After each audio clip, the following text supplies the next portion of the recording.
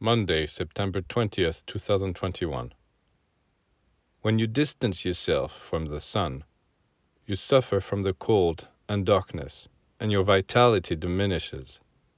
When you draw closer to the sun, the light increases, warmth increases, and life increases.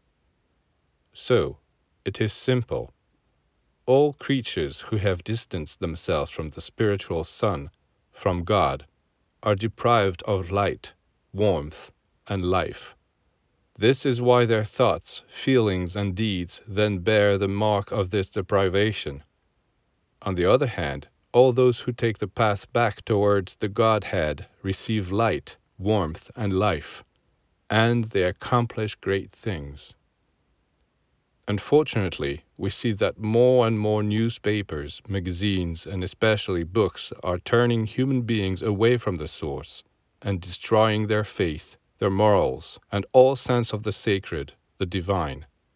So read them if you wish, for the sake of curiosity, but do not let yourselves be swayed. Focus all your attention on other books, especially on the one that most deserves to be read, the Book of Nature. It will teach you how to draw closer to the spiritual sun so as to receive its light, warmth, and life.